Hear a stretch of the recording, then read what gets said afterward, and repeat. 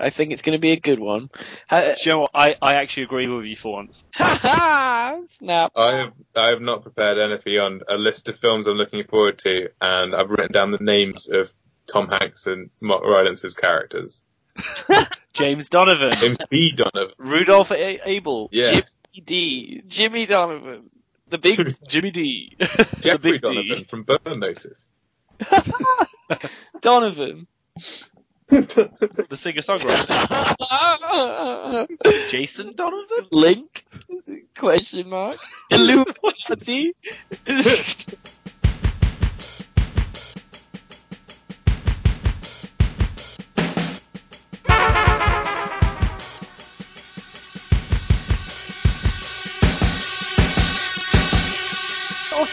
Hors d'oeuvres. Hello and welcome to the Auteurs Hors podcast. Once a month we sink our teeth into the less respected and weirder films in a director's filmography. Survival kit contents check. In this episode you will find 145 caliber automatic, 4 days concentrated emergency rations, 1 miniature combination Russian phrase book and Bible, and 1 tape containing Tom Hanks reading the US Constitution. We're watching Steven Spielberg's Bridge of Spies this episode. I'm Ben Shepherd, the keeper of the Auteurs Hors d'oeuvres blog, and I'm joined today by 2 spies who've definitely had their license to kill revoked. It's Sam Shepherd and Jonathan Hatfull. Hello guys, how's it going? Hello. Hello. Hello. I do have to point out that as soon as I wrote that, I chuckled so much that I did have to rewatch Dr. Strangelove. Very nice. Very nice. Everyone doing good, yeah. Oh yeah, doing real good, guys. Doing good. Good to be here again. Always a pleasure to be here with you guys. In the place where we are. With the people that we're with. Couldn't have said it better myself. Now guys, I feel like I say this every month, but good God, the world is a shitty place right now. It's not quite the end of days, but it's definitely, maybe 2 minutes to midnight. Maybe. Is that what we're feeling? Maiden. Or Watchmen. Yeah, I'm feeling those were 2 good references you were just playing for just there. Thank you. Yeah. Like Jericho Kane. Yes. I wanted the Jericho Kane cheers. Now, has anyone got anything exciting that they're definitely using as a crutch to get through these troubled times? Well, for me, as the resident non-cinema goer of this film podcast, I have been leaning on the crutch and very much enjoying the Netflix. Oh, obviously, we all watch Netflix, right? And I've recently got back into the very popular anime from 2013, Attack on Titan. Hooray! I don't know what sort of reaction I was waiting for there. It's like Giant, Sam, giant. giant titans, in fact, not just giants. No, Big moldy giants. Definitely giants. Oh, oh no, I know John was saying before he's watched a tiny bit of this and you haven't watched any of this, but I'm very excited about this season. I know a lot of people are. I do see people in the street wearing this merchandise, and I remember when it came out, and I didn't watch it at the time. I kind of thought, oh, I don't really get. It's a very it's not a different artistic style. It's got that very high polished anime edge to it.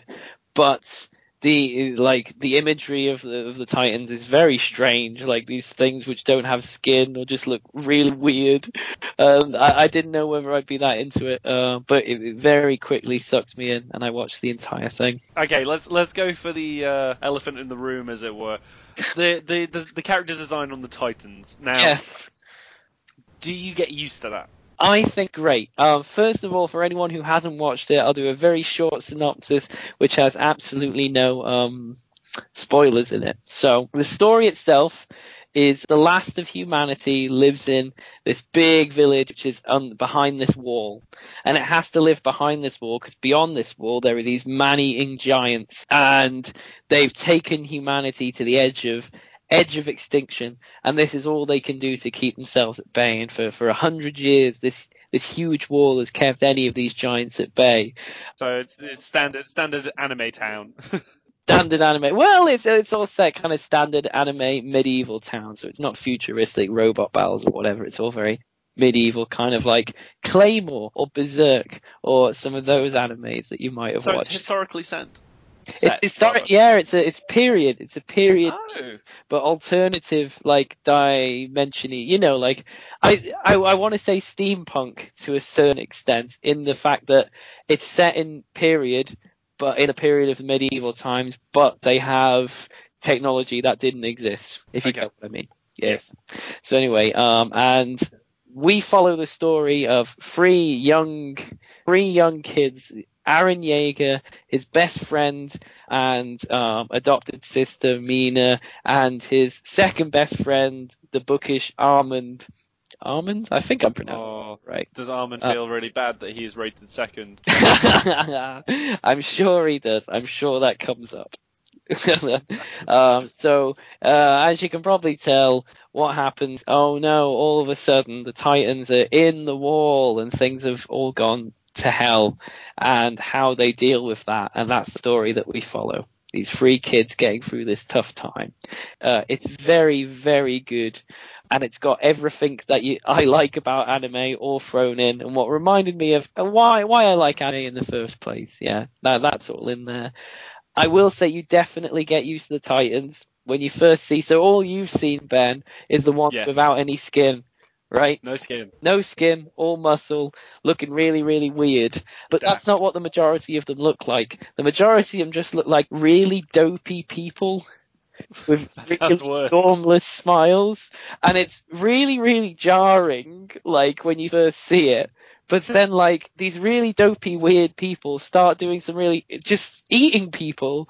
And, like, just seeing that, it's really, it's uncanny valley, and it's really, disturbing. Haunting. At the same time. Disturbing, uncanny valley sort of thing. There's a very very humanness to, like, these big, giant things that just eat people. Yeah. So, yeah, definitely, the more you watch it, the more you really appreciate what style has gone behind the antagonists. What did you think when you watched it, John?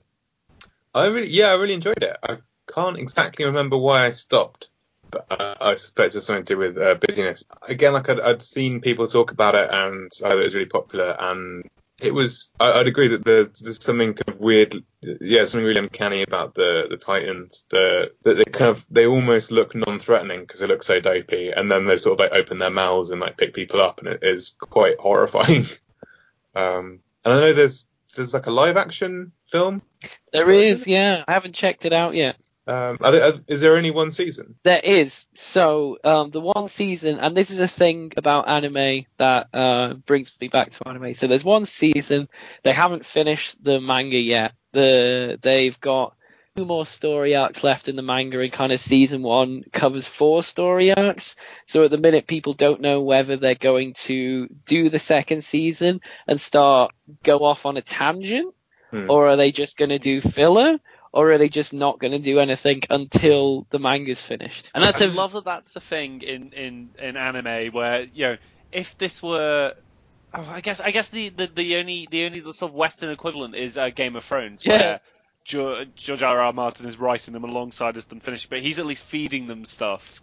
But in Japan it's just like, they're not finished. Should we talk to them and see what they're doing, or should we wait for a bit? Or no. What we'll do is we'll just come up with wacky comedic adventures for possibly 2 years, and then we'll get back to the main story again. Like, I love that that's a thing. I say hate it, because it usually ruins the series. It's a problem. But yeah, I think it's a massive problem. Well, not a massive problem.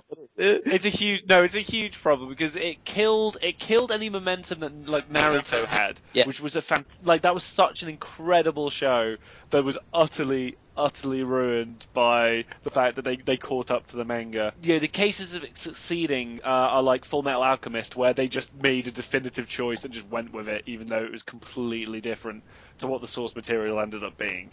But I just don't understand why they don't just wait. Like, you've got a season, that's cool. Now you can wait for a bit, and then you'll do the follow-up. Well, I guess it has a really large, like, to 2013 for the first season.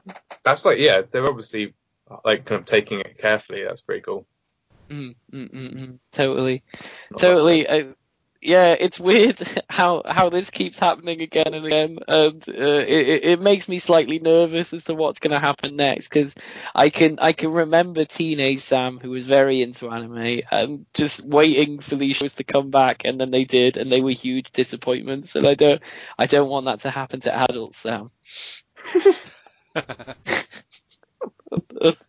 You said in the build-up that, like, oh yeah, it reminded you why you liked anime. Yes. So what was like the? Have you been out of the anime game, Sam? Well, yeah, absolutely, absolutely. I don't think I think it hasn't been since university that I was properly watching all the time. Probably when Shippuden came out, and then I thought, what am I doing this for?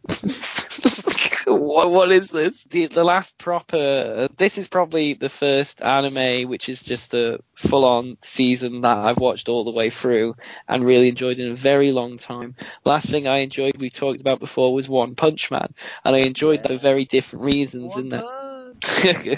I enjoyed it for very different reasons. It was like, it was ironic. It was great, but it was ironic. It was doing something very different. Like, and it's very nice to just have an anime which is like, this is what it is. It's got everything you liked about it, Sam. It's got the emotions. It's got determination. It's got some kick-ass music. Come back, enjoy it. Oh, you've totally cried to Attack on Titan, haven't you, Sam? I have. I think I have. It's very emotional. I couldn't tell you specifics, but I wouldn't put it past me. Okay, so One Punch Man was good, but was it just it was too smarky for your tastes in retrospect? Yeah, totally. You could definitely say that. I wouldn't even say it's to anything. It's just it did what it did. It was like, let's look at, this is what anime is, and let's kind of do a mockery of it, a satire of it. It was a satire thing. It was really good. It was really fun, but it was also satire. So that was fun to watch. Maybe it was too smart its own good. Maybe. I wouldn't like to say. It was very fun though, and I'd watch it again. And I said doing a second season, right? Of One Punch Man? Yeah, well, the guy's writing another graphic novel. Oh, I thought that was like one and done. Like, yeah, me too. But I think he's writing a second graphic novel. Well, something to keep one's eye on. That's what I've heard on the grapevine. Day and age. So it's good to get back into anime. Very, very excited about that. Maybe I'll watch something else good and talk about that another time. Sweet. Good stuff. Mm-mm. Well, I guess, so what has excited me lately? Thanks for asking, Sam. Hey, no. Sometimes you don't even need to ask. I heard you loud and clear. It was between the lines. Me and John here have just returned from the land of the free. We had a great time there. We had a lot of fun, but one thing that we did which was very cool and very exciting for people who like film, is that we went to an Alamo Drafthouse. Yeah. And that's Alamo Drafthouse? An Alamo Drafthouse, Sam. What is an Alamo Drafthouse? Well, thank you for asking. Alamo Drafthouse is it's now a chain of cinemas. It used to be like, it's one of those proper like, it started as one location and then it's expanded as, it's become more famous in sort of like popular circles, where like it's something that came to my attention a lot. Like 3 or 4 years ago, I guess. Listening to film podcasts and hearing all these like film critics of roughly our age, maybe a bit older, going to these festivals or going to certain towns and being like, oh yeah, and I went to an Alamo Drafthouse and they show all the amazing films. It's both a current cinema and also, it's a bit like if you've been to the Prince Charles in London, it's simultaneously both repertory cinema and like an active cinema. And the idea being that it cultivates like film geekery and film fandom. So, for example, before every film, they have like a half-hour pre-show where they start showing just like random sequences from films that, just complete out of context scenes from possibly like kung fu films that you're like, oh, you sit there and you watch it and you go like, oh, what the fuck is that? That film looks mental. That's amazing. But then they also have little bits before certain films that are like, so for example, me and John went to see Doctor Strange, and they had a whole sequence before that of like where Doctor Strange has previously appeared in both television and film, and what the kind of history of that was and how that kind of works out. So that it's definitely like cinema made by geeks for geeks, if you were. And also very, very nice. They deliver food and drink to your table, so that helps also. You have a table. Well, you have it's almost like a lecture theatre. It feels like going back to like the student cinema at uni, and you're like, oh yeah, I've got a nice little bench here, so if I want to like lean on it and have a nap, I can. That sounds... Or a ninja dressed in black will deliver cookies to you. Yes. That sounds so cool. It sounds like a lot of work for the staff involved. They do this for every film. They do this for every... Well, I assume they do it for every film. If they went to all this effort for Doctor Strange, I imagine they would do it for every film. They put on as I said, much like the Prince Charles in London, they put on like repertory showings. So, for example, the week we were out, we didn't go to see it, but they had The Thing playing. So I imagine they would have gone to all that effort for that as well. In fact, arguably more, because our friend Richard, who lives out in Texas, he's discussed like how he's gone to see, like for example, Ghostbusters at the Alamo Drafthouse, and they've had a whole pre-show including people in costume and like, they're going, oh yeah, like here's the best like person dressed up as a Ghostbuster, and things of that ilk. So they take it serious. They take it serious out of that. Wow. So this is something you knew about before you were going out there? Did it live up to the hype that you thought it was going to do? Yes, it was great. I mean, I think probably the proper way to do it is to go and see like a classic, like themed, like Doctor Strange. Something that would be like themed stuff. But even like just going to see Doctor Strange was like just awesome. Yeah, like Ben said, the pre-show was so cool. These like mad kung fu clips and whatnot. Yeah, and it's obviously something that I think both of us have just been like reading about. Oh man, really want to go to an Alamo Drafthouse. I think Ben actually went before. I was like, I have so jealous, like, god damn it. And I was quite pushy about it when we were on holiday. We're going to go to the Alamo Drafthouse though? Like, we're going to go? Like, yeah, we're going to go. I was like, yeah, but when? So you've been before? Yes, sir. Oh, what did you see? I went to see a film called To Live and Die in LA, but sadly, we were running late, so we missed the pre-show. That's the one we watched, right? Pardon? Is that the thing we watched over at yours? The one where it's LA in every film? No, that's Los Angeles Plays Itself, which is a lot better. To Live and Die in LA is not a good movie. Oh. Well, at least you got to see Doctor Strange this time. That is also not a good movie. No, well, John, yay or nay on Strange? On some Strange? On Doctor Strange, I'm sort of in the middle. Like I had like, fine while I was watching it, I had fun, but I can't really remember it now. It's okay. As Marvel films go, it's one of the less aggravating, definitely. Tilda Swinton's good in it. Mads Mikkelsen's good in it. Cumberbatch is terrible in it. I love it. Visual stuff, like, and the ending works quite nicely. But yeah, it's okay. So probably like about like Ant-Man level. Oh. All I'm happy is that a lot of actors that I like got paid, hopefully, a lot of money to be in a waste of time. That's all I'm happy about. None of them are acting bored either. Like they're all like giving it a bit of welly, which is nice. Yeah, that is true. Like they are professionals. Yeah. I do not feel, however, that the script writers nor directors are. Is the joke Get Me Strange in there? Does Mads Mikkelsen say it? I don't think it is actually, Sam.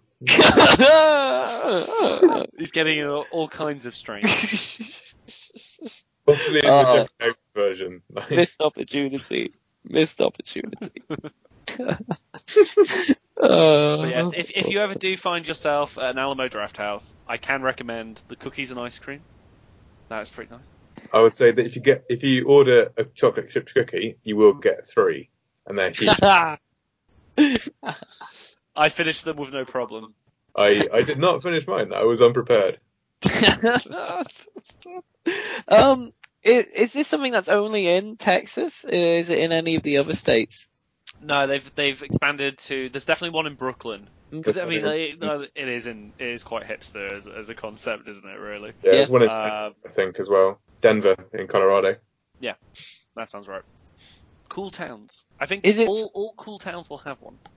Yeah. Is it something so kind of like, I was kind of in two minds there. I was thinking I'd really enjoy it if it was only in Texas as like the Alamo Draft House or whatever, because it's kind of nice to just have a thing that's different and not franchised and replicated and whatever. But I was also thinking, it would be really nice if we had something like that over here, right?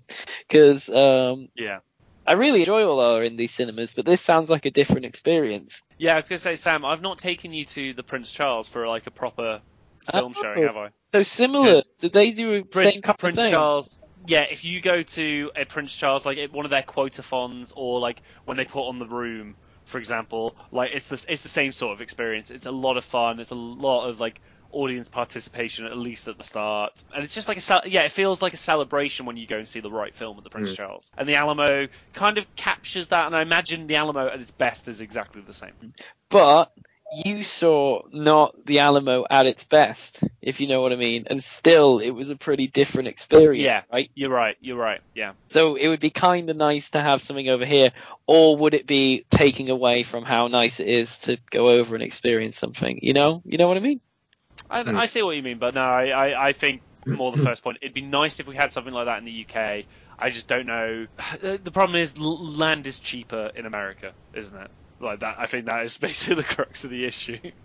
There's more of it. It's easier to establish like a business.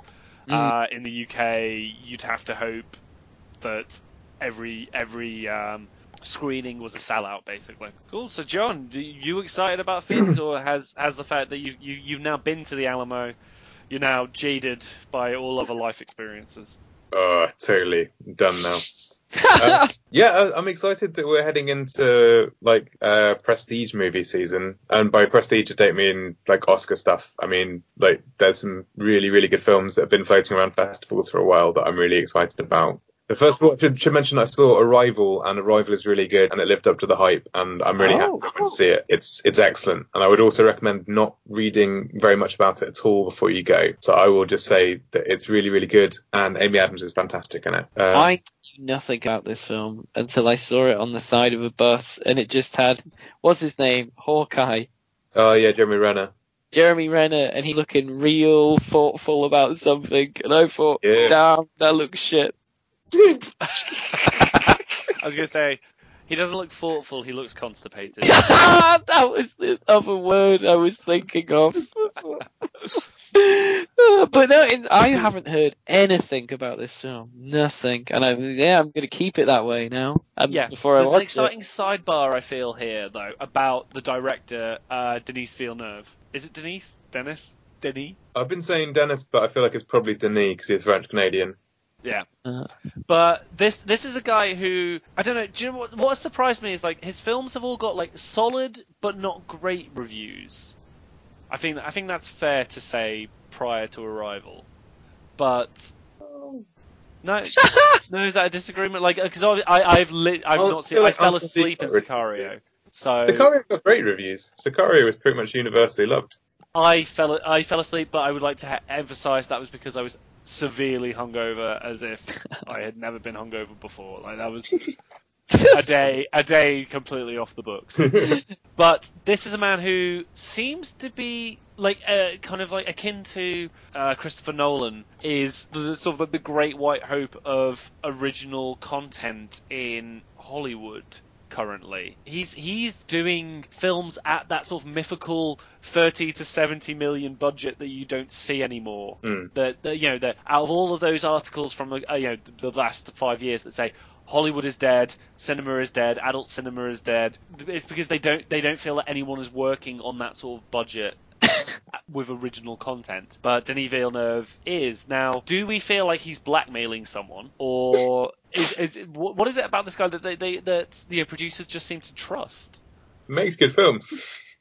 I mean, but yeah, obviously that's the asshole.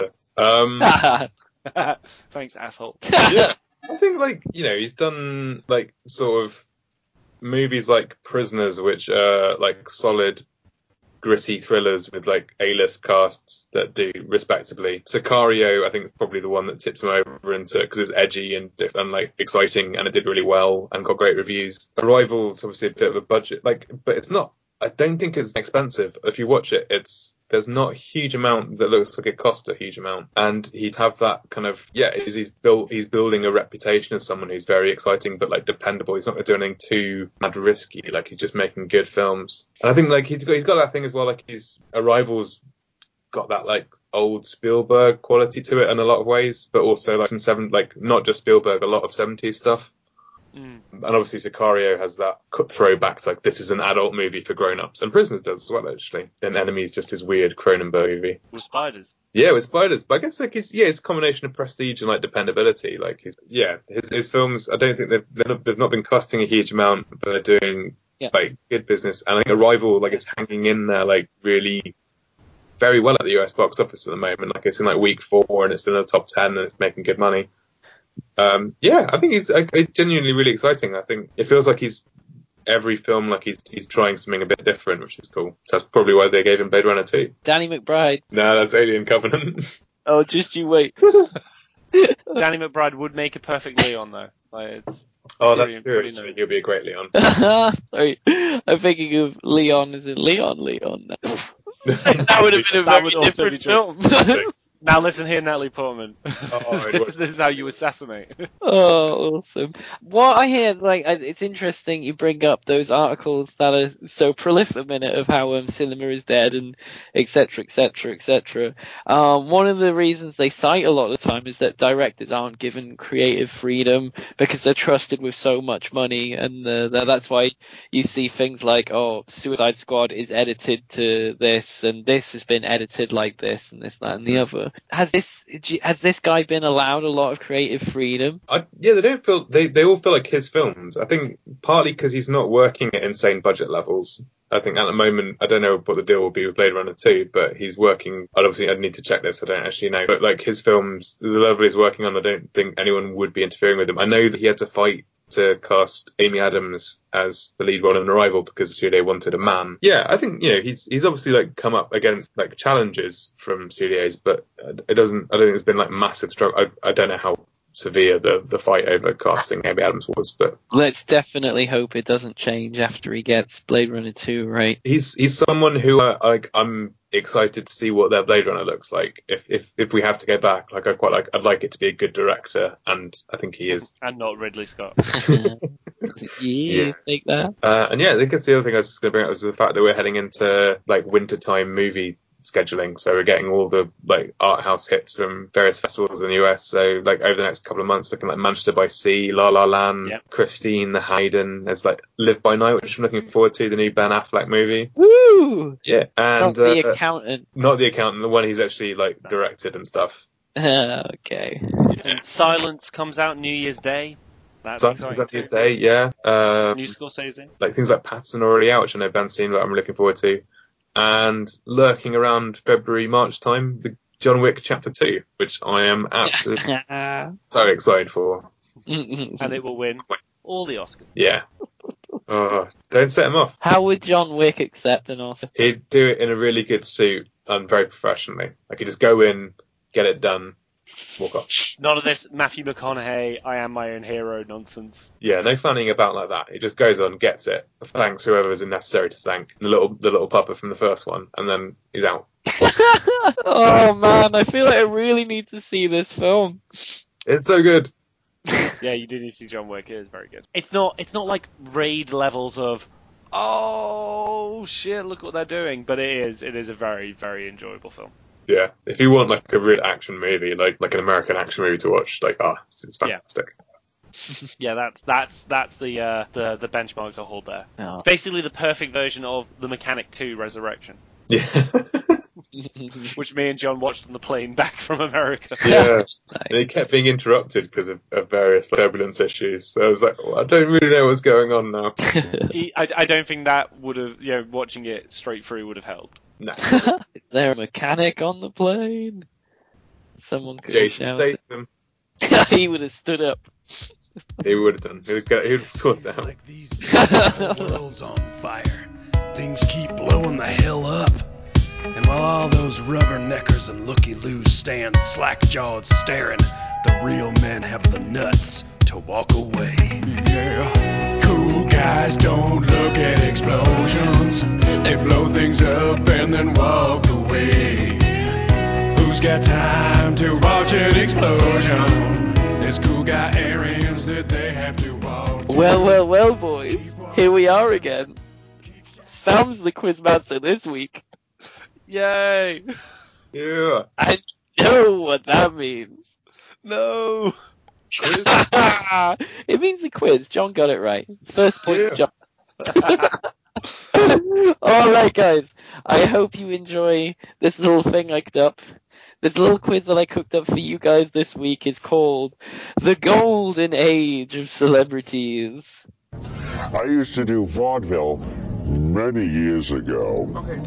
For a bit of tuppence. I don't need your photograph to keep by my bed. Your picture is always in my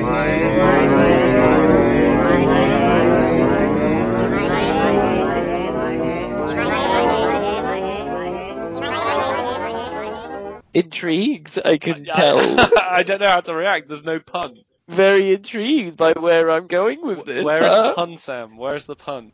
Well, the pun. I hope it's a pun. Basically, what I'm going to do, you guys, I'm going to give you both. There's 8 rounds, and I'll give you each two celebrities who are linked in some way, and you've got to tell me which one of these two is the oldest. Who is it? The Golden Age. God damn it, Sam! I thought you'd missed the boat on the title, but no, you've worked. Well done. Come on, that's how I work. I work from title and work backwards. Very good. All right. Very good. 8 rounds. That's how it's going to run. I got a tiebreaker question as well. In case, you guys have you guys are really good at it and you all get 100 marks. 100 marks for Ben and John. 100 bucks. Alright, so, are you guys ready for this? Do you understand the rules? So you're gonna give us 2 celebrities. Yeah. We're gonna tell you who's older. That's correct. So we don't need to get the connection between the 2 of them. No, you do not need to get the connection between Okay, the two of but them. we can just laugh at it. You can enjoy it. Good. Enjoy yourselves. Yeah, cool. It's a quiz show. Enjoy. Alright, so you both ready, gentlemen? Yeah. Yeah, I'm good. Great. Who wants to go first? Oh! Who's oldest? John is. Me. John is! Then John gets to go first. Woo. We're getting the game already. Ah, Okay. love it. First round for John. Right. Round 1. Superhero films were bare in the 90s, you guys. Here are two actors that were in superhero films in the 90s. Please tell me who is the oldest. Okay, John? Yeah. I'm good to We go. got Michael Keaton. And Yeah. we got Val Kilmer. Who is the golden oldie? I feel like it's got to be Keaton. Oh, you got that feeling? Yeah. You got that? Because like, I know Kilmer's been around for longer than I think he has. Like he was younger in those things. Yeah, I'm going with Keaton. Right, you got the ball rolling. You got the ball rolling, John. That's 1 point to John. Yeah. Michael is 65 years old. In real palindrome style, Val Kilmer is 56. Oh, I like Mhm. that. Yeah. All right. That's nice. 1 to John. 1 to John. Okay, Ben, you ready? Okay. Here's your 2 super actors. We got Danny DeVito and we got Jack Nicholson. Who is the golden oldie? They were both in One Flew Over the Cuckoo's Nest, so that doesn't help me. But Jack Nicholson was a bigger actor at that point, so I'm gonna say Jack Nicholson. Oh, did you see what he did? He watched films, and that helped him. That's what the should be about. You're right, Ben. Yeah. 1 for you guys. Jack Nicholson, 79 years old, would you believe it? And Danny DeVito, a mere baby, a pup at 72. Oh, they're pretty close then. He's a 72-year-old, and they ask him to do all that shit on Always Sunny. That's incredible. That's Good on the guy. Absolutely Good on him. fantastic, right? Keep you young. Yeah, don't retire. I'm sure Sonny in Philly told us that. Okay, right. Round 2, you guys. Johnny, you'll go first, if that's okay. Yeah. All right, so superhero films were better in the 90s. I'm sick of superhero movies, but these actors are not. Who is older, Ed Norton or Eric Bana? Ooh, That's a good one. shit. Ed Norton's kept that baby face for way longer than like. Than humanly possible. Yeah. No, I'm gonna get Banner. Banner? Yeah, I'm going Banner. Banner Ram. That was a Hook reference, I think. Yeah, well done. Yeah, I wasn't sure, but yeah, okay. You got it again, John. You're on a roll. Shit. You got knack. Eric Banner, 48 years old. Babyface Ed Norton, 47. Ooh. Oh. Tell me about it. Both of them not very good Hulks, huh? No, but yeah, I thought we should talk about Ed Norton's baby face. What's going on there? I know, right? He never used to have a baby face, but as he gets older, for some reason it becomes more pronounced. He's not telling us something.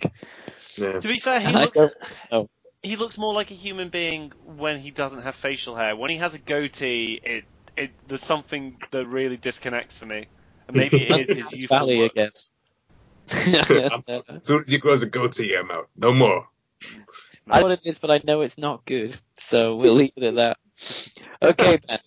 Yes, then. Right? These two people who aren't sick of superhero films. You got Tom Hiddleston and you got Chris Hemsworth. Who is the older? That is a toughie. But Hemsworth did himself, he was the neighbor, the neighbor's Hemsworth, wasn't he? He was the name of Ben. He was. Hiddlesman has been treading the boards, so I reckon Hiddleston is older. Oh, Ben! You did it again! Oh! Guys! You almost had me for a second, Sam. I was like, oh shit, I've made a mistake. When was Cabin in the Woods filmed? How long ago was that? 20 years. Crims Hemsworth, 33. Hiddleston, 35. They're getting close to these ages, Sam. I Is the know. final round measured in days? I won't tell. Who was born at All right, you guys. Very nice one. Very nice one. Loki was the youngest son, right, of those two? Yes. That's how monarchies work. Well, there you go. It was a lie. Tell everyone. All right, so let's move away from superhero films. One of these people looks just like the other. One of these people looks just like the other. Which one is the oldest? I'm going to go with you first, John. We've got Bill Murray, and we've got Tom Hanks. Sam has been on the internet in the last 2 weeks. I'm still relevant, guys. Have you seen that photo, Sam? I have. It's phenomenal, isn't it? I've not seen it. I've just seen it in Twitter headlines.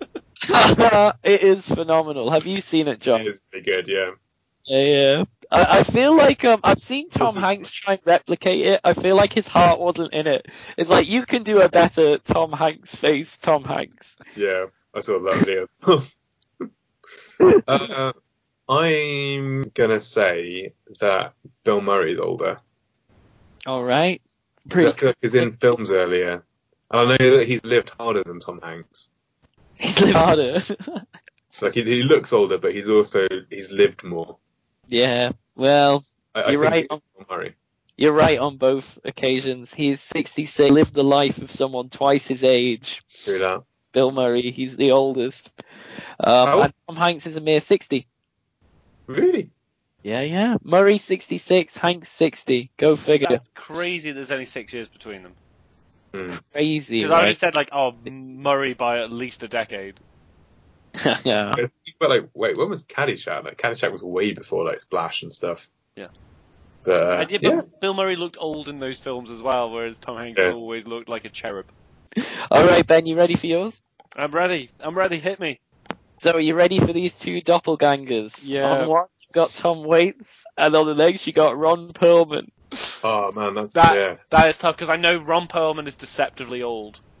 Naturally I would have said Tom Waits is younger, but I think it may be switched reverse because Tom Waits lives harder and Ron Perlman is just older. So yeah. that's Ron Perlman is so old that he should not like. How old is he? He's playing Hellboy, and he wants to do a third one. Yeah, but, yeah. I'm saying Perlman is older. Perlman is older. Perlman, the Pearl. All right, Ben. You got it. You got it. Is Perlman Ron is Perlman older than Tom Waits? That's Do you want to crazy. know how much older Ron Perlman is than Tom Waits? I would love to. 8 months older. Ooh, that was close. Oh. Both are 66 years old. Waits born in December, Perlman born in April. And both to the same mother, no doubt, because they are Nice one. So that's 2 each, 2 for 2. 2 for 2. Here we go. Moving on. Hobbits. What's with Hobbits? What is with hobbits? Tell me which one of these Hobbits is the oldest Hobbit. John? Yeah. For one Hobbit, we got Billy Boyd. He played Pippin. Sure. The next one we got Sean Ashton.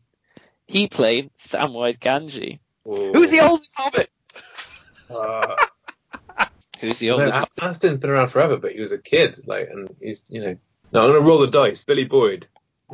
He's taking a roll. The gamble. Gambling with this game. I'm rolling the dice. Is it going to be Snake Eyes? Billy Boyd, Pippin, is 48 years old. Sure. Sean Ashton, young Sam, 45 years old. Ah, You got it. He got a lucky break. Do you want to know what it is in Hobbit years? Yeah, come on. I see you worked it out. Two. Me too, John. Right. Ben, you're 2 Hobbits.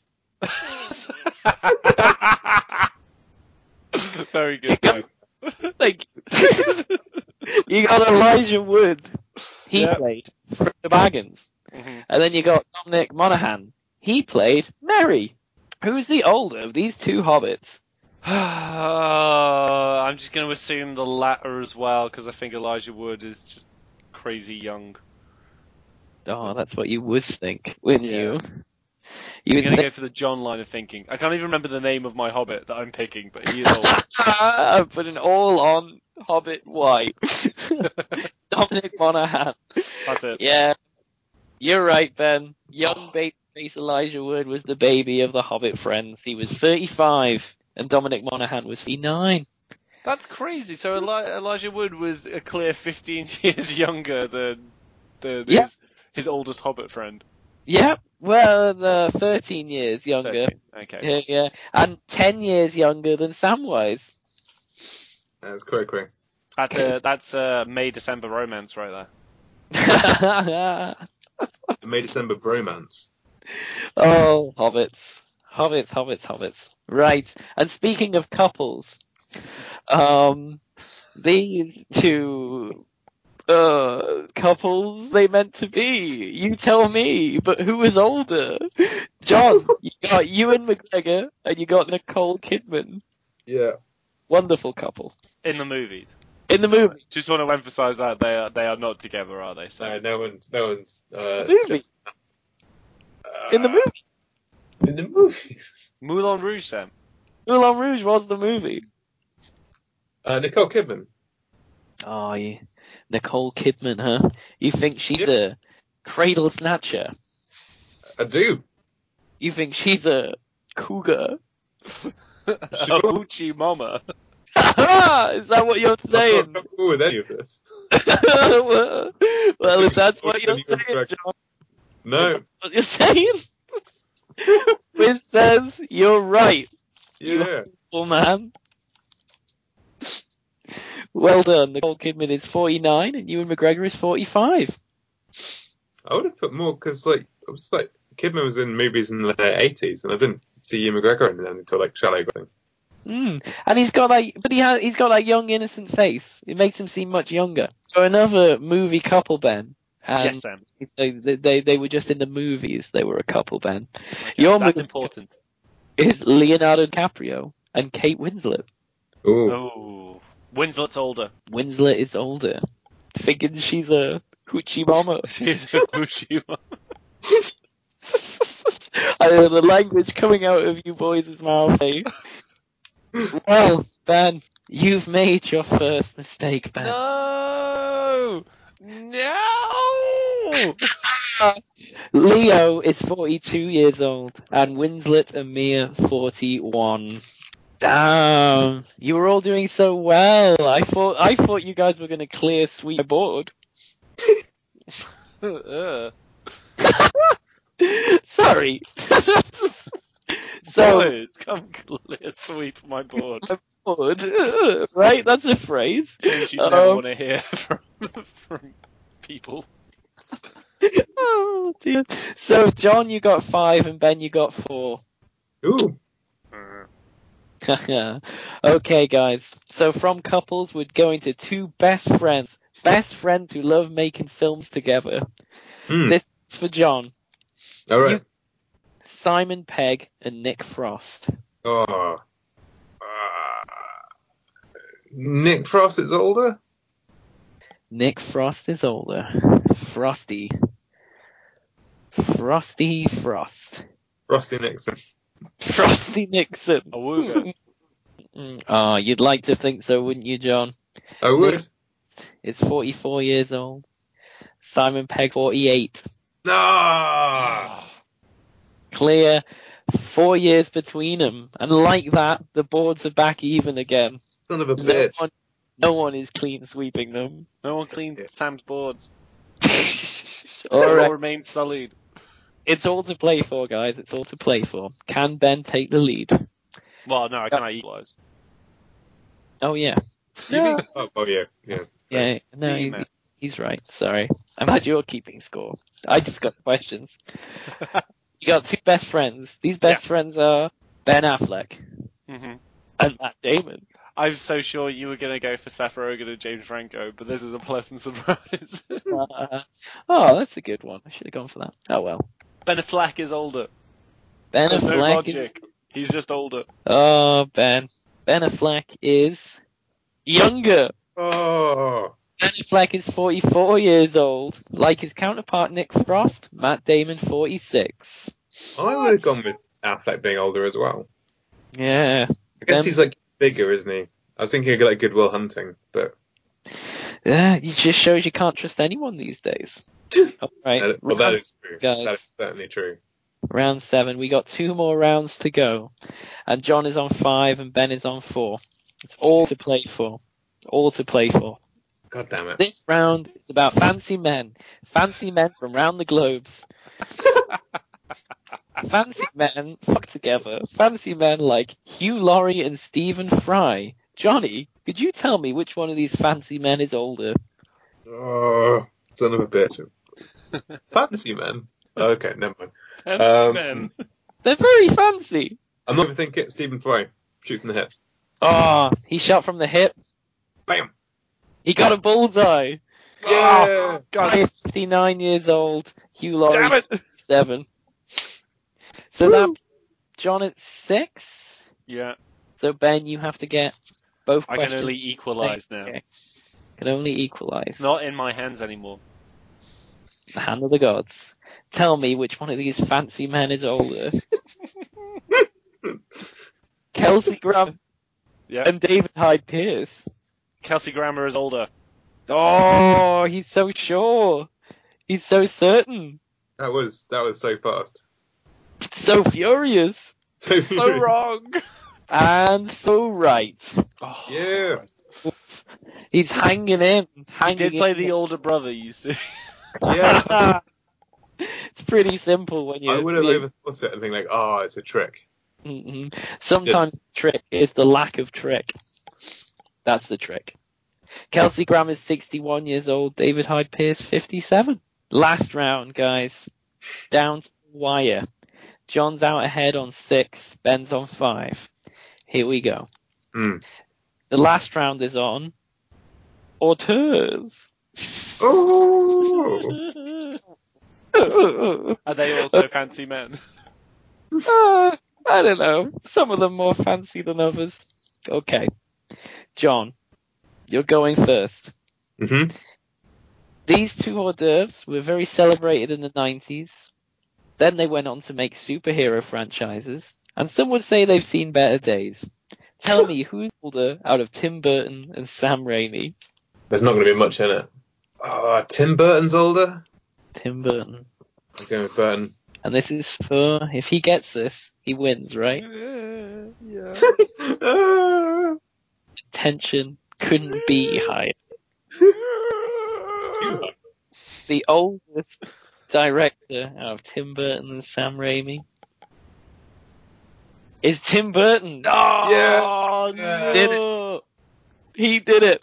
God Tim Burton, damn it. 58. Sam Raimi, 57. Oh, Congratulations, John. Oh, Thank John, you. you did it. I've won a quiz. You Well won the math done. quiz. You're clean Yeah, sweeping I quizzes. won the last quiz by accident. Now I don't feel like I legitimately won that. I won that by being stupid. It's your year. John's year. 2016, the worst Oh of no, years. I don't. Here you go, Your Majesty. Enjoy it. I want it. You're king of 2016. No. The cops and your husband's in jail. The state looks down on sodomy. And that's about the time that bitch hung up on me. Nobody likes you when you're 23. And I still more of these by prank phone calls. What the hell is call ID? My friends say I should have my age. What's my age again? What's my age again? America. It's a big country, but an even bigger word. The US has dominated pop culture since the very beginning of the term, and not just because of its position as an economic superpower dominating world events. The name of the country, despite recent history, has powerful and romantic connotations beyond its use as a noun. The same can be said of the noun Steven Spielberg. Again, like America, despite recent history, we have a very clear idea of what it means for a film to be Spielbergian. Alfred Hitchcock aside, no other director has created so many memorable images and sequences that have been so ingrained on popular consciousness. What's funny is that, despite the term Spielbergian being so frequently used to describe other directors' films, I think that less than a quarter of Steven Spielberg's films actually satisfy that particular idiom. And I do have notes in case people want to check my math on that. Bridge of Spies is not a film that, on the surface, appears to bear that description. There's no kids at the centre of the film, there's no aliens, no wonder, no overt fantasy, although at some points we can probably argue that the logic gets a bit otherworldly, shall we say. Heck, there's no patented Spielberg face either. So what is there about this film that feels like a Spielberg film? Well, as discussed at the top of the show, there's Tom Hanks. He's America's self-appointed avatar since Jimmy Stewart's passing.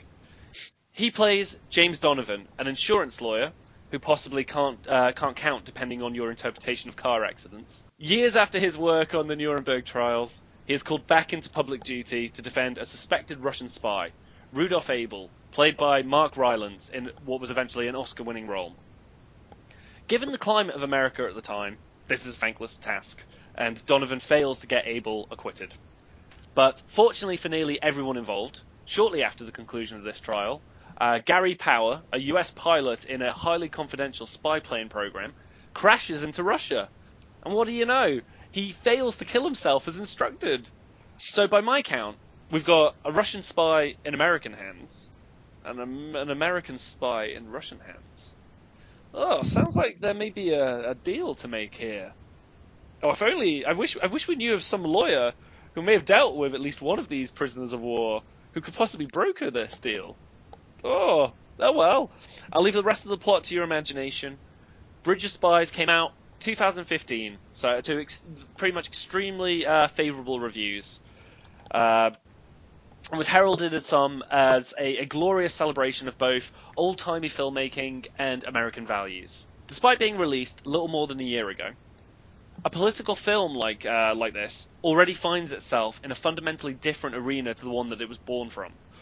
Now, does this film still resonate as a call to arms of American decency, or in the current climate is something more potent required? have we reached a point where the idea of a fair trial needs a Spielbergian face reaction shot? And as a sidebar, the amount of talent working on this film is utterly remarkable. Not only have you got like Spielberg's Hanks and the incredible Mark Rylance, who have already been mentioned, you've got Amy Ryan and Alan Alda in pretty thankless roles, to be fair. But the other heavy hitters featured don't appear on the screen at all, but instead on the script. After an initial draft by Matt Charman, the Coen brothers spruce up all the words that what the people say, as it were. But given the quality of the other films the Coens have wrote and not directed, so these are films like Crime Wave, Gambit, and The Naked Man, should we really worry about George Clooney, whose next film is coming from a script penned by the Coens? Guys, what do we think? I'm still trying to get my head around why America's a big word. Well, the point I was kind of hitting at is that unlike any other country, like not even France has it. I mean, France has sort of like political notions imbued in its sort of national identity, but like, that's nothing compared to America. America True that. is a concept as much as it is a physical place. That's what I was trying to get at. I hope that came across. Crystal clear, my friend. Crystal clear. Oh wow, yeah. I'm surprised at how, given everything that is going on at the minute, how I don't know, maybe not relevant, but on the nose it is watching a film like this, if you know what I mean, where the good guys like, oh guys, we all better play by the rule book and give someone a fair trial. That's what it means to make us American, right? And for that reason, I really enjoyed watching just a very simple, linear narrative where here's the good guy, he's standing up for moral decency. Oh, and by the way, he's Tom Hanks. You love that guy. So why don't you just enjoy it, kind of thing. Yeah, I didn't realize it would have so many more connotations to it. Yeah, I guess it's got like, I was thinking about it the other week actually about unrelated Spielberg-y thing, but although like he does seem like a really conservative filmmaker in a lot of ways, like a lot of his films do have that distrust of authority, like not in terms of like the values, but like there are shady American government figures in a lot of his movies. Misuse of authority. Yeah, and the sort of the guys in suits aren't generally like the ones that you want, like aren't trustworthy. It's like the blue collar sort of decent American family man who like tends to be the Spielberg. Like if it's an adult, they tend to be like the guy who's actually there getting the job done, rather than the sort of the big man government figures. And I guess that like British Spies has that in that like the government doesn't want Tom Hanks to do lots of things. Doesn't want him to do a good job. Yeah, they just want him to kind of get it over and done with. But Tom Hanks is like you said, like Mr. American Decency, and he's like, taken this to the Supreme Court. Yeah, because he's like, Tom Hanks is everything that's right in America, and personal freedom and standing up to the little guy and whatnot, giving everyone a fair shake. I think recent Spielberg, I have like a feeling of fairly, it's going to sound cruel, but like fairly tedious, like awards bait, just sort of like prestige movies where it's going to be like filled with really good actors, but as a film, it's not going to do that much that's interesting. And I think I enjoyed Bridge of Spies more than his last. I don't know. Definitely enjoyed it more than Lincoln, because I was bored by Lincoln. Definitely enjoyed it more than Warhorse. Yeah, like I think of his recent ones, I feel like it's probably got the most interesting and entertaining stuff going on. I don't know how much that's to do with like the Coen script, which I didn't really get a huge amount of. No. I'm surprised you said that was Coen's. I didn't know that. I was going to lead into this later because I do feel like this. It kind of surprised me as I was doing my research. This, looking at other critics and their kind of opinion of the film, and they were all like fairly positive, but on the whole they were more restrained, and that's kind of where I sit with this film. But I do feel like it's a solid film, not a great film. And I do feel like it's actually the script that holds it back an awful lot. I don't know whether this is coming from Matt Charman, the original writer, and then the Coens had to like try and patch it up, or whether they were introducing more screenwritery things. But like it's hitting every sort of just like sort of a screenwriting trick in basically a very quick succession. Like, oh yeah, we've got two characters on opposing side. We need to make them feel relatable, so they can have the snuffles. And it's like things like that where I'm just like, this feels like screenwriting by numbers. It feels like someone has picked up a screenwriting 101 book and just gone, this is what we'll do with it. Can I just first off say, well, what do we all think about this film? Ben think it's solid, but not great. Well, what did you think about it overall, John? I guess the same. Like, I think I generally have a like a certain level of Spielberg caution now. But I'd heard lots of really good things about Bridge of Spies. Like Ben was saying, the consensus kind of did seem to form around like, yeah, pretty good. Like mostly entertaining. I love Tom Hanks in it, but Tom Hanks is great and everything. And yeah, kind of unspectacular, but I kind of enjoyed it. Pretty much agree with you guys. I would say at the time I was enjoying it a lot more than when I think back to it. I think I enjoyed how just, this is like throwaway, simplistic, there you go, a little bit of a spy thriller. But then when you think back to it, it's kind of like, what was that trying to say to me? That wasn't very good, was it? Yeah. John saw it at the cinema, I saw it at the cinema, and then I watched it with you again, Sam, fairly recently, and that was your first time watching it, so yes. We've all come to it at like very different points, but I do say, like, watching it the second time, it definitely didn't work for me upon revisiting as much. Like, at the cinema, my opinion of it was much higher. Second time, I could see all of the strings, just going, this is not clicking, is it? But what I do kind of appreciate it, though, is that, although, fine, like, as I touched on in my intro, yeah, the idea of a Steven Spielberg film has many connotations, very few of which are in this film.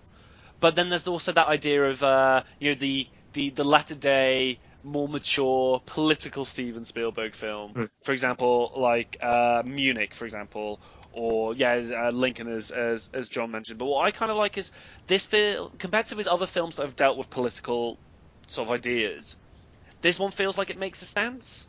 Like Munich, for example, specifically, is more what I'm getting at here, where that one was very non-committal. It was like, yes, this happened. I am trying my very best not to make an opinion on it. Where this at least is very clear. Like, no, this is what it means to be an American, and we should never forget that. And here are clearly people that are in the wrong, and here is clearly Tom Hanks, and he is great. I guess so at least could respect like that. Spielberg-y, like to do everything of Saving Private Ryan, but yeah, like you don't leave the guy behind. Like you don't leave a guy to hang out to dry who's done nothing wrong. Like you go get him. I think it looked really nice. Yeah. Which is like a Spielberg film. They all tend to look pretty nice. Actually, my opinion kind of varied with that. Like I felt there were a couple of points where it was really trying to like mimic sort of like a sense of black and white without being in black and white. It worked for me whenever it was nighttime or in bars or in the rain. Like especially the rain chase sequence was like because it reminded me a lot of the Grandmaster as well, where it's just like all this incredible photography in really heavy rain where I'm just like, yes, this is my jam. But there were a couple of sequences, especially I think it's the courtroom sequences for Abel's trial, where because they're trying to conjure that idea of like, it's like a noir film, or it's like not even noir, it's like an older film, so it's everything is sort of muted colours. It just made it seem like, oh yes, back in the 1950s, everyone just wore the same shade of green. Yeah, that's what happened, isn't it? But that's more of a costume issue and a sort of production design issue than the actual cinematography, which, very solid, very good. Does anyone want to say what they really didn't like about the film? Can I start by saying the bridge is in it for like 10 minutes, right? It's called The Bridge of Spies. Yeah, but Sam, Chinatown's not in that film at all. That's true. But it has more, like, when you say, forget it, it's Chinatown. They didn't go, forget it, Tom Hanks. It's the Bridge of Spies. And he was like, no, I won't forget it. I'm going to wait here until they sort him out. No. Yeah, like, I only just thought of that when you were doing your intro. It's like, I was like, we got one spy over here. We got one spy over here. If only there was some sort of a bridge to connect them. But I do feel, and if the actual sequence of the bridge itself is pretty like fair, like massively mismanaged, I feel. Yeah, totally. That's one thing that, I had a big with that, the ending. For me, it felt like not only was it lacking in suspense, like it never felt like Tom Hanks was leaving without the pair. Sorry, so obviously as we do in all of our podcasts, full spoilers on board. He doesn't just rescue the pilot; he also rescues an American student who happens to be in Berlin and was arrested because he had a camera, I guess. So he rescues. Well, he trades the pair of them. But the biggest problem I find with, again, and this is going back to my previous comment, the biggest issue I had with the bridge is that, yeah, it's at that point where I see all the screenwriter kind of tricks coming in. Like, there's a very, very last ditch attempt to sort of add extra suspense to that's not been sort of mentioned in the rest of the film, and it feels very, very last minute and very rushed. Like, oh, there's not enough stakes in this scene. Maybe we need to add something. So as he's walking across the bridge before saying goodbye to Mark Rylance's Rudolph Abel, Abel just throws out this like curveball out of nowhere. It's like, oh yeah, but maybe they will kill me. You'll just have to see how I'm greeted. And when he finally gets over that bridge, he's not treated. He's not hugged or anything. He's not embraced. So thus leading the audience to go, oh no, this is bad. This is not good. And again, it's like it's another bad situation of bad example rather of screenplays trying to tell you something, not show you. Like if this had been hinted at earlier in the film with some sort of actual like example or sequence, and then the audience could have pitched it together, like that would have been a lot more effective. Whereas here, literally like 2 seconds before he gets over the bridge, they say, "Oh, if they don't hug me, I'm probably dead," and then they don't hug him. This is not an effective a conclusion. And then in the end, during like the comedic. Oh, and by the way, all these people got up to this anyway. And that little boy he's still grew up alive. to Yeah, be- exactly. and then Abel's still alive. Like he was fine. Like there was no need He for was that. just fucking with Tom Hanks. It was one last fuck you to Tom Hanks before he goes. I've it's hated okay. you this whole time. That was clumsy. It came out of nowhere, and totally. Yeah. And I just remember feeling at the time like, for fuck's sake, when they did that, I didn't feel like, that's exactly how I felt. And it's kind of a bit surprising because I mean, obviously, like maybe this is just like a narrative we have imposed on directors from the past anyway, and it's not necessarily a truth, but we do like this idea of like, yes, here's a director, he's like X amount of years in his career, he is like a master now, he is an old hand at this. So like if we go back in time, you've got your directors like Akira Kurosawa, your modern day equivalents, you've got Martin Scorsese, the best living director, TM. And it felt really hack for Steven Spielberg, a man who should really know a lot better, even though he does love his sort of corny American sentimentalism, but this was just it just felt hack at a couple of points. I'll say another thing that I did not enjoy. So the overriding messages of the film, they were all fun and great. One of them was kind of like, oh, it doesn't matter what people think of you. It just matters what you do, whether you do the right thing, whether people accept or not. And that's the thing going through the entire film, right? And then right at the end, because all the way through Tom Hanks are like, oh no, he's a bad person, boo, everyone's shunning him in the American society. And a woman on the train looks at him and scorns at him and is really disgusted at him. And then at the end of the film, you see that exact same woman look at Tom Hanks and give him a big old smile. And it's like, oh, that's not the message you were telling me the entire film. And then now they know he did good, so it's all okay. You did it, Tom. You don't need to bear that cross anymore. Yeah, and literally as soon as he gets back from his holiday, not even his wife's, he hasn't even put his luggage down, and his wife's like, oh, how was your holiday? And he's like, oh, it was fine. And the TV's saying, oh, Tom Hanks, the big fucking hero. Everyone should cheer him. Cheer him. The big fucking deal. Like, oh, what do you know? He was good all along. So I feel like even though they're trying to get that message across of do what you do for the sake of it and not because of what people think of you, they then proceeded to throw a big spanner in the works of that message for the entire second act of the film. Yeah. But as a sort of counterpoint to that, I do feel like the way they actually treat the arc of the two prisoner of wars I like that. I like that very effectively. Like Yep. I like the character of Mark Rylance's So good. Rudolph Abel. If I don't necessarily all the screenplay tricks that they try and do with him. Like, I think also another big one that really annoyed me was Standing Man, where it's like, well, this has come out of nowhere and tells us nothing, but oh well, Oh that's yeah. nice. Oh, yeah. But like, and the American prisoner of war, especially, like his arc is really the most successful part of the film. I felt like, where he. It's heavily implied that he does give up secrets, and he's the one trying to convince himself like, I didn't say anything, I didn't talk. So and then Tom Hanks wins, and it's like, no, it doesn't matter like what people think, you know. And then he's kind of left with that silence, and it's a really nice moment in that film. Mm-hmm. That worked for me. Yeah, the guy who played the Rudolph Abel, really good. Mark Rylance. I thought he was really good in this Oscar film. winner. But as a sidebar, is that like the Oscar-winning performance of the most repeated lines? Yeah, there are Maybe. callbacks in that film. Yeah. I think he deserves an Oscar just for like not moving a single muscle in his upper face for the entirety of the film. I thought that was really impressive. The guy was like deadpan for the entire thing, and he doesn't. It is, but you then have to remember he's in it a very limited amount and says, would it help? What, like 30% of the time? Would it help? Yeah. But to be fair, by the third time he said that, I bet he was...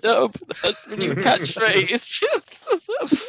By the third time he said it, I bet he was probably repressing like a proper like, way. As soon as they yelled cut, that's probably what he did. Like, I really enjoyed the first sequence of the film. I thought that was really, really pretty. Thought it was really the good. actual arrest sequence. The arrest sequence. Yeah, that was great. Definitely. All I could think at the time was, God, the effort these people must have gone through for this shit. This is before we had emails, guys. Yeah. You could just have like a USB stick these days or whatever, or send email. Yeah. I mean, he had to sit in the park all day and pretend to paint something. Well, no, he actually painted. So Yeah, it's the best pretense ever. Maybe he hated it. Like, I hate this shit, but I'm getting really good at it. Well, that's really the good kind of story that's come back into the news again recently with Fidel Castro's death. You hear all those old American we were trying to assassinate. The CIA were trying to assassinate Castro, so we had like exploding cigars and that sort of thing. It was like it's truly like a bygone age. It's just not where the world is anymore. I don't know. Obviously, like the end result is just as horrible as anything that happens now, but it just feels like the world is more barbaric now. I think in that day and age, because they were thinking so much about this like intense problem problem solving, they didn't actually have to think about what they were doing. Maybe, but there's always like, are we just romanticizing? Yeah, I think that I could be guilty of that. Yeah. Yeah, absolutely. Because at the end of the day, it was, it was what it was. These people were, these people doing what they were doing for whatever reasons, but it was what it was, right? That sentence didn't make any sense, but oh well. Moving on. Yeah, does it make you feel nostalgic for a more simpler time? I kind of wary of romanticizing it, just because I feel like things were probably shit and horrible then. Yeah. Yeah, I mean, yeah, like Sam was. I think what Sam was saying was that, the things that people were doing then still the same as people are doing now, just in a different way. Yeah. But I'm not sure how much. I feel like the methods seem elegant now because that's the way. Like they seem more. Oh, I don't know, more protracted and graceful. Like you're not going to sit out and paint a painting, although you might do. I've got no idea. I feel like slightly underqualified to discuss methods of espionage. I saw the first couple of seasons of Homeland. Though actually, as a sidebar to that, I didn't. Enjoy is the wrong word, but I did think that this has a more effective, waterboarding, sensory deprivation, torture sequence than Zero Dark 30 did. Yeah, I can't say this. I couldn't get behind Zero Dark 30. Really, that didn't work for me at all, that film. It didn't work for me. But yeah, fair enough. I think the torture stuff in British Spies, well done. I thought that was effective. Yeah, sure. Nasty, real nasty. Oh, yeah, a lot of problems to it. Oh, I want to get to he's back on the train again, and he's watching the kids go over that was terrible. Yeah, that was really so fucking Jesus Christ. like all of the callbacks and attempts to establish like weird running gags, but like whatever the dramatic equivalent of that is, did not work for me at all. It would be better if right as he was watching those kids go over the fence, he turns right next to him, and Abel's sitting next to him, and he says, "Would it help?" And that's the end of the film.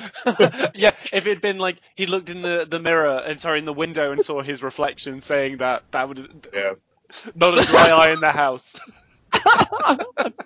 Or it turns into like an 80s Tom Hanks comedy, and he would like there's just like whelp sitting next to him, and Tom Hanks does like a scream at the camera, like and, like wakes up in Berlin or something. Either way, it did not get the intended effect it was very desperately trying to get. Though I do feel that it's a bit unfair because all these sequences are kind of like really shitting are based on like a lot of Tom Hanks sequences. I do feel like his performance is incredible. Like it's very easy to look at Mark Rylance because obviously like he is the newer, although also like an experienced actor, newer onto the film scene. And it's easy to point to him and go like, oh yeah, I've not seen him before, and that was fantastic. But like, there's one sequence especially where I think it's Tom Hanks is rebuking the approaches from I think is it the CIA chap who's approaching him saying like, yeah, if he talks, like we want to know. And Tom Hanks just gives him a proper talking, like a dressing down, like just explain like, no, that's not what we do. That sequence, like you might as well just cut that out and just watch that over and over again. I enjoyed like stern Hanks, like when he's telling people off, like all the stuff when he goes to Berlin and he's discussing things with the American agents. Like no, this is how we're doing it. But yeah, I enjoy serious business Hanks. It's not a Hanks we see very much. No, although like I always feel like I want to see more comedy Hanks. Like you think about Dragnet, and Big and stuff. You're like, oh man, I'd love to see Tom Hanks do the again. The Burbs. David Pumpkins, yeah. So that's again, I was just gonna say that. Yeah, he's his own thing. Yeah. No, like I feel like with the exception of, I was gonna say like I'll always watch Tom Hanks thing, but the Dan Brown things are an exception to that. The first one it was shit. Real bad. I didn't see a hologram for a king. I'll watch that at some point. Yeah, that could be nice. But I'm a fan.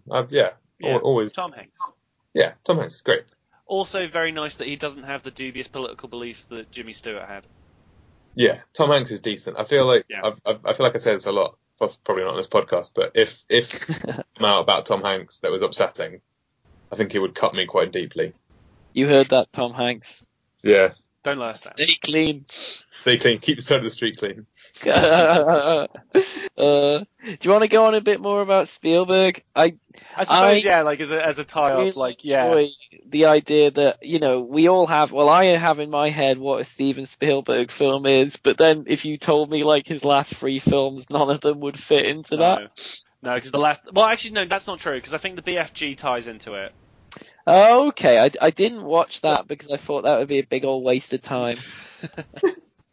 Basically, by my count, he's directed 32 theatrical feature-length films, and only 7 of them hit that Spielbergian kind of criteria, as it were, for me. Maybe I'll get some disagreements with this because I've left off some fairly big hitters. But I'm excited for this. So, the 7 films that I feel really hit that Spielbergian feeling, that Barton Fink feeling: Close Encounters. Mm-hmm. E.T. Yes. Always, which is a lesser seen one, but involves ghostly pilots. Yeah. Sorry, I'm thinking like, I don't know, like the first episode of like a Ghost Hunter TV show. Is that what you mean by Ghost in Pilot? No. It's Richard Dreyfuss is a pilot who like puts out forest fires and dies. Yeah. Oh, Jurassic Park, yay. AI, Oh. War of the Worlds, and the BFG. You put War of the Worlds on there? Yeah, because there's a lot of Tom Cruise wonder face. What's going on? Aliens. Like that. Okay. And there's a It was kid like at the center of the film as well. Close Encounters. This time it's personal. Yes. So I've left off Indiana Jones from that list, which You have. is controversial, I feel, but I don't. That feels more like that's always felt to me like in the same way that Star Wars was like that sort of idea of like the Flash Gordon serials. It's really tied up into that. So like, fine, there's a nostalgic element to it, but I associate it more with George Lucas than I do with Steven Spielberg. What? Yeah, that's how it goes. I would. You go for it, John. You go for it. I think it's the two of them. I don't think I would struggle to point to Lucas more than Spielberg, possibly because it's really good. Yes, but if I said Spielbergian, you think of E.T. and the bike. You think of Got like I guess you got the Ark of the Covenant and Temple of Doom. I'd agree is there's not really anything Spielberg like classically Spielbergian there. I feel like Raiders is a little bit, and Last Crusade as well, with all the Lost Grail Knight nonsense, which is amazing. Obviously, I definitely don't want to like nonsense to seem like I'm dissing Indiana Jones. No. Fantastical. But even if we add those in, well, where's Hook on that list? I totally well. No, I don't. There's a lot about Indiana when I think of Spielbergian, because I haven't watched as many of this. I definitely haven't seen Always. I think of the teeth at the end of Jurassic Park. That I feel like that's Spielbergian. I think of like Indiana Jones pulling his hat. Is that because it away doesn't from make the any door. sense, Sam? What? Oh, the hat. Is that because door, the T-Rex doesn't make any sense? Yeah, it doesn't make any sense. No sense at all. Like, yeah, absolutely. Many people have said many times, it doesn't make a lick of sense that the T-Rex is suddenly in there. But it definitely didn't matter when I watched it. The hat, the boulder coming down for Indiana Jones again, E.T. flying across the moon. Yeah, those are the Spielberg moments for me. But even if I add those Indiana Jones films in, that takes it up to 10 out of 32, so that's less than a third. Yeah. Okay. There's no way the Lost World is getting on there. Amsterdam's not getting on there. Even like Catch Me If You Can, which is a film that I think should be on there. Sorry. You think so? Okay. What should be on there? Saving Private Ryan. Oh yeah, totally. Actually, okay. yeah. Fine, then I'm wrong on that count apparently. Saving Private Ryan should be. Yeah, it's the same kind of like blue collar, like human decency in the face of unspeakable, like unimaginable, like events. It's unimaginable force that's incomprehensible, but all you can do is just do the decent thing. Triumph of humanity in this kind of incomprehensible space. But where are the aliens? I guess in this one, everyone apart from Tom Hanks. I guess war is the aliens in Saving Private Ryan. Yeah, damn right. Tell him, John. War is the aliens. We can all agree though that even though Catch Me If You Can is arguably definitely in his top 5 films, is not a particularly Spielbergian film. I wouldn't put it in his top 5 of all time, but I do love it, and I agree it's not massively Spielbergian. Agreed. Really fun film. Tom Hanks. What later stuff? I mean, it's a bit of a barren lot, to be honest. Like 10 years ago, you have the double bill of War of the Worlds and Munich, but then since then it's only been Indiana Jones, Tintin, Warhorse, Lincoln, Bridge of Spies, the BFG. I would argue that because I've never seen War Horse, like the premise behind War Horse.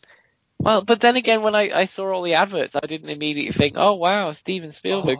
What was the quote yeah. that I remember from those adverts? Was it Hiddleston just shouting like, "Oh, horse"? I forgot it. Never mind. I'll cut that out. The comment about shouting "Be brave." That's it. Be brave. Be brave. Lovely horse. I guess with that one, it's one of the ones where you can definitely see what appealed to Spielberg about it, but you wouldn't like pick out as classic Spielberg. Partly right, I think. But no, I just think like I guess like Empire of the Sun maybe like for the child protagonist in this kind of crazy world he's thrust into. But like I guess you do have those like there's like classic Spielberg I think like the ones that you picked out where you just sort of like this is 100% unequivocal Spielberg.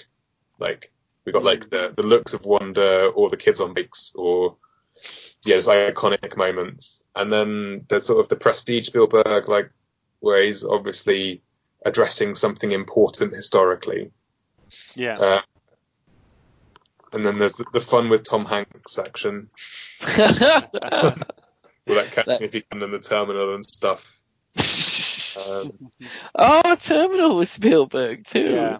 He loved having fun with Tom Hanks. Cool film as well. Like I feel like Minority Report and stuff. They're the ones where he obviously just like you just get the impression that he just loves these and he's never going to go like too wildly off track. But like there are obviously like types of films that he makes. I feel. Yeah.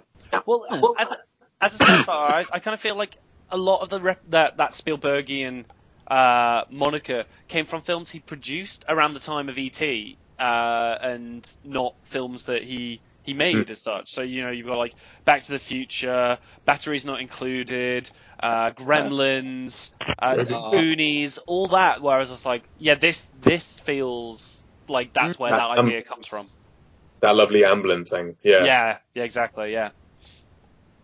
That's really like obviously come back in such a huge way, the Amblin thing as well. Yeah, exactly. All the filmmakers who grew up watching Amblin movies are now making movies, and it's like, lots of kids on bikes discovering amazing stuff. Well, this actually kind of ties into one of my things. Is like, so the screenwriter who wasn't one of the Coen brothers, Matt Charman, I feel kind of a bit sad for him because I feel like his name kind of got buried in a lot of the press of this film, where it was like, the Coen brothers wrote it, and also this guy. But the Coen brothers made it better. He's also Coen brothers contracted, came in and really clustered it up. But tied the room together. One of the big Spielbergian works of the last year or so has been Stranger Things, and he's got a new project at Amazon that's going to be called Strange New Things. And you're like, Matt Charman, give it up. I can feel Spielbergian too. They can't keep that title, surely. Yeah, they're going to get rid of it. You've got to think they'd get rid of it because it's like, because it's not out. I think the pilot must have been on one of the Amazon pilot seasons, but then since then there's been nothing. They're going to have to change it, aren't they? Have you seen Strange New Things? Oh, do you mean Stranger Things? No, Strange New Things. Stranger Things season 2. That's not out yet. I hate to be that kid at school.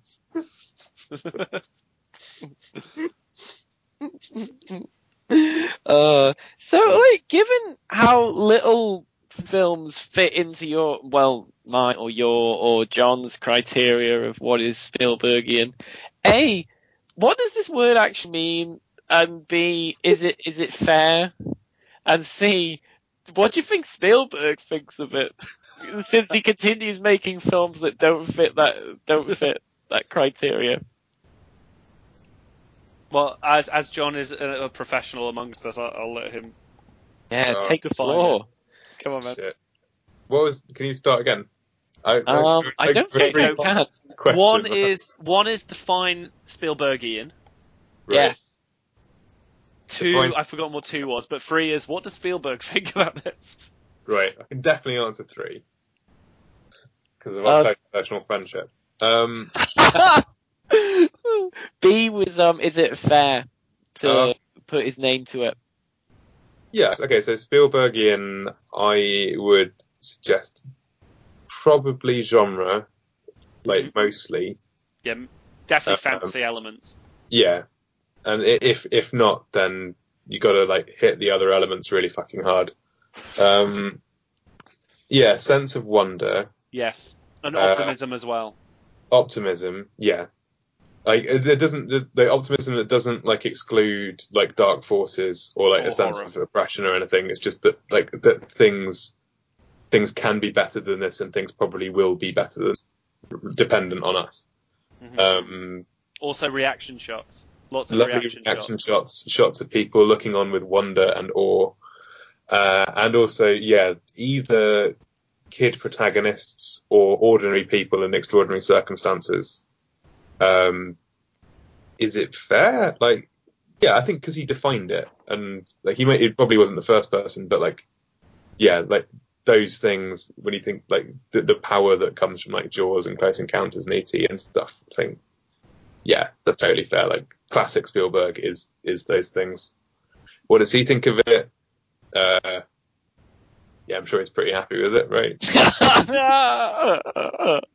That's my take on it anyway. It might be different to you guys, but yeah, I don't know. I feel he probably, I don't know how much he's ever like fought against the type of films that, I don't know, but he's probably, I think he's always been, with a couple of exceptions, successful enough that he can just do whatever he wants. Yeah. After Jaws, like, he's had some stumbles, but like he's always, like, the next one has always bounced back in such a powerful way that, like, so 1941 flopped, and then he made, I think, Temple of Doom, and that made loads of money. So, yeah. Raiders came after 41. Oh, okay. So Raiders, even bigger. Wow. Yeah. Massive. Amistad came out in the same year as either Jurassic Park or Lost World. I can't remember which one.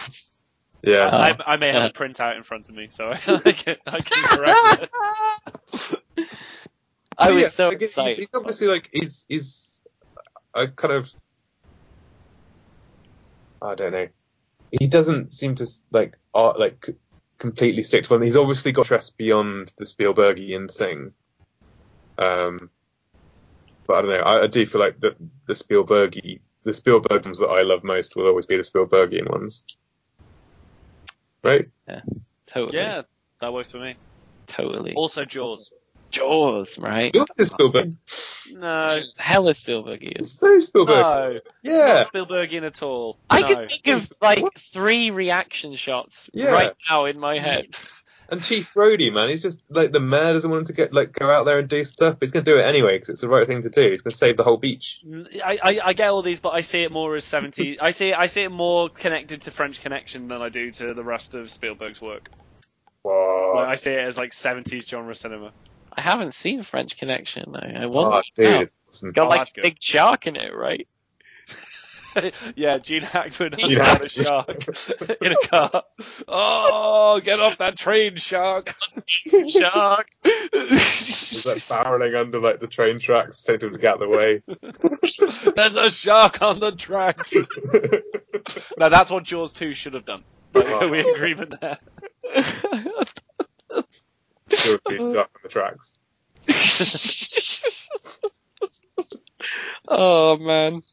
Oh, I think Spielberg brings a lot of enjoyment. Oh, classic Spielberg, man. That was some good times. Well, yeah, it's kind of a thing that he's been so big for so long that you kind of, I don't know, it's kind of interesting, isn't it? Because like Martin Scorsese, no one takes for granted. They are like, no, this is truly a genius. I feel like possibly because his work is more popularist in fare that Spielberg kind of gets forgotten a lot.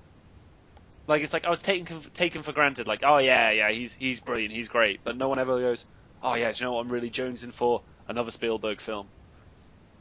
Yeah, fair. I've never done that. I've never jonesed for another Spielberg film because I've felt pretty confident another one's going to be around the corner. Yeah, it's pretty regular. I feel like that's part of it as well, is that Spielberg is really prolific. Those keep pumping them out. Mhm. Also, yeah, I do feel like it's been a while since we've had the last Spielberg film that really connected with like a huge group of people. They've obviously all done well because there's that sense of like, oh, the new Spielberg movie's out, we're going to see it. But I'm trying to think of like what the last one would have been that really like both critics and audiences and Minority Report, maybe? Maybe. Because they say like I don't even know how beloved that was. I feel like that's grown like in reputation. Like I definitely want to see it again because I remember at the time thinking, "Oh, it's a good movie," but now like it was really good. I can't really remember. I was gonna say, like after that, I don't remember Catch Me If You Can. I remember it being popular, but not like mega bucks. Yeah. So if we're going before then, because AI wasn't, AI definitely is something that's grown in reputation. So is it Saving Private Ryan? Are we going back as far as like '98 being the last big Spielberg film? Maybe that was yeah. Because Munich didn't do great. The Terminal wasn't great. War of the Worlds didn't do great. Indiana Jones upset a lot of people. Tintin, not big. Warhorse, not big. Lincoln, Oscars, but I don't know. I think, Warhorse had got a play and stuff after it. I think Warhorse was pretty big. Plays before, yeah. Oh, Did you not read the book in year 3, Sam? No. We went to the same primary school. I'm pretty sure you did. I didn't pay attention in schools. Oh, dearie me. Okay, wow. Okay, there you go. Maybe not then. No, in fact, I feel like the film was made as a reaction to the play doing so well. Really? Well, yeah, because the Warhorse stage production was a huge deal. Huh. Yeah. In the same way that the thing, like it was the whole thing, like that, like Metal Horse thing. Yeah. Oh, it's in the same way that when they eventually remake The Lion King, like they've done Jungle Book, they've been talking a lot like, oh, we're going to bring that like stage experience to film because it's such a big deal. But The Lion King. They've remade Beauty and the Beast, so I know, but they made that into a TV show with Ron Perlman already, and then they made another crap TV show. Your chronology is way out there, Sam. I kind of feel like that's not sacred territory. Like it's Beauty and the Beast. Lion King? Are you Lion King, right? Yeah, I guess you have a point there. The rest are adapted works. Lion King is a rip-off of Hamlet, but at least not. But in the same way that I don't know, loads of films are another film in a different setting. Yeah. Yeah. This is Lion King. How do we get onto Lion King? That's not what this talk's about. Definitely Spielbergian, Lion King. And for a tryst in the greenery, I gave you documents and microfilm too.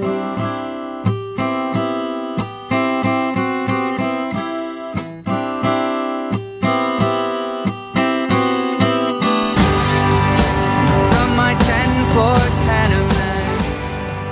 And that has been another episode of the Auteurs Hors d'oeuvres podcast.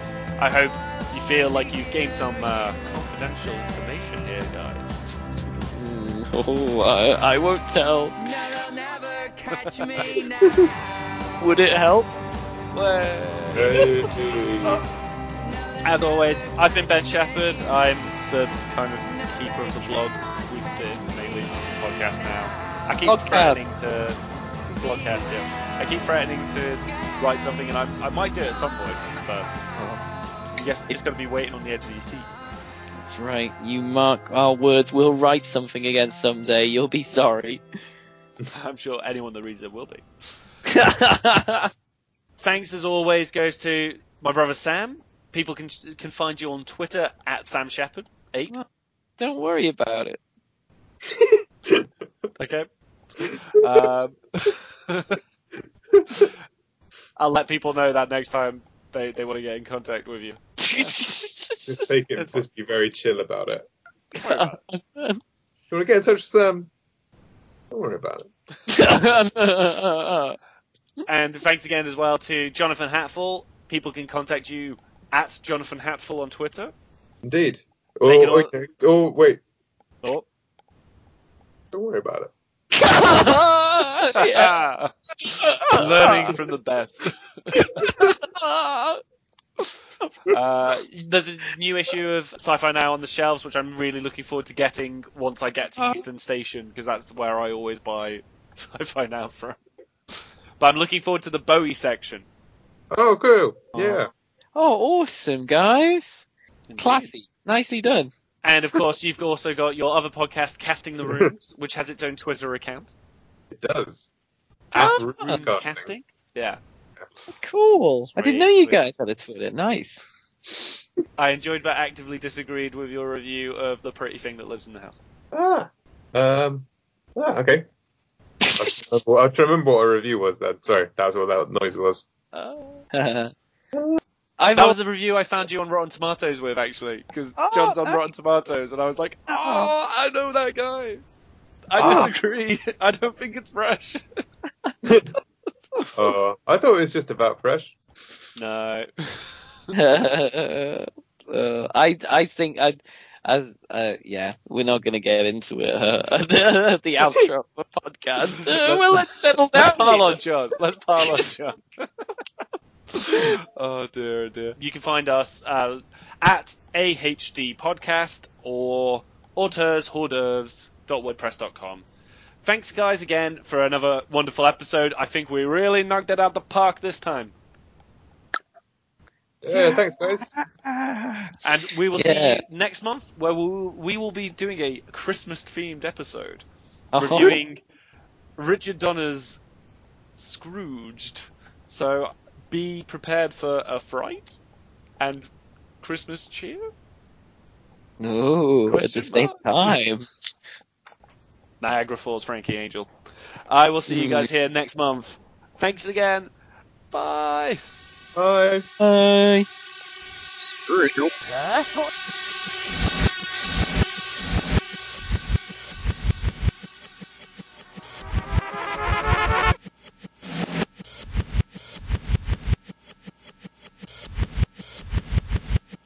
I didn't get the intro you did.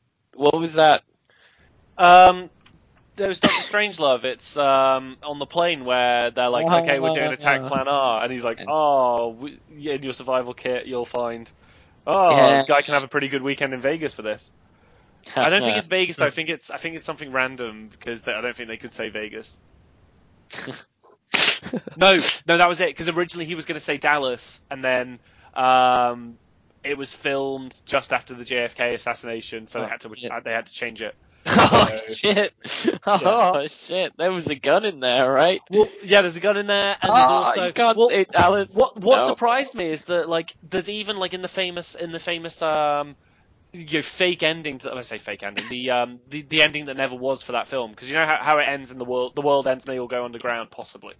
The original ending of that film ended up having like a big whipped cream cake fight or a pie fight, and someone hits the president with a pie, and General Turgidson says, horror, our president has been struck down in his prime, bearing in mind this is released nigh on 3 months after the JFK assassination. He's just like, that is too much. That's too much, man. A whip pie fight, that's brilliant. I don't think they do go underground. They haven't got time. They're too busy bickering. That's one of the messages, right? Well, yeah, but apparently Stanley Kubrick in the mid-90s did commission someone to start writing a sequel where Dr. Strangelove had gone underground and had his own underground society, and he wanted Terry Gilliam to direct it, but the problem is the screenwriter died very shortly afterwards, and then Kubrick died 4 years afterwards. Apparently Terry Gilliam only heard about it 3 or 4 years ago and went, that would have been amazing, I would have liked to have done that. Awesome. This is incredible.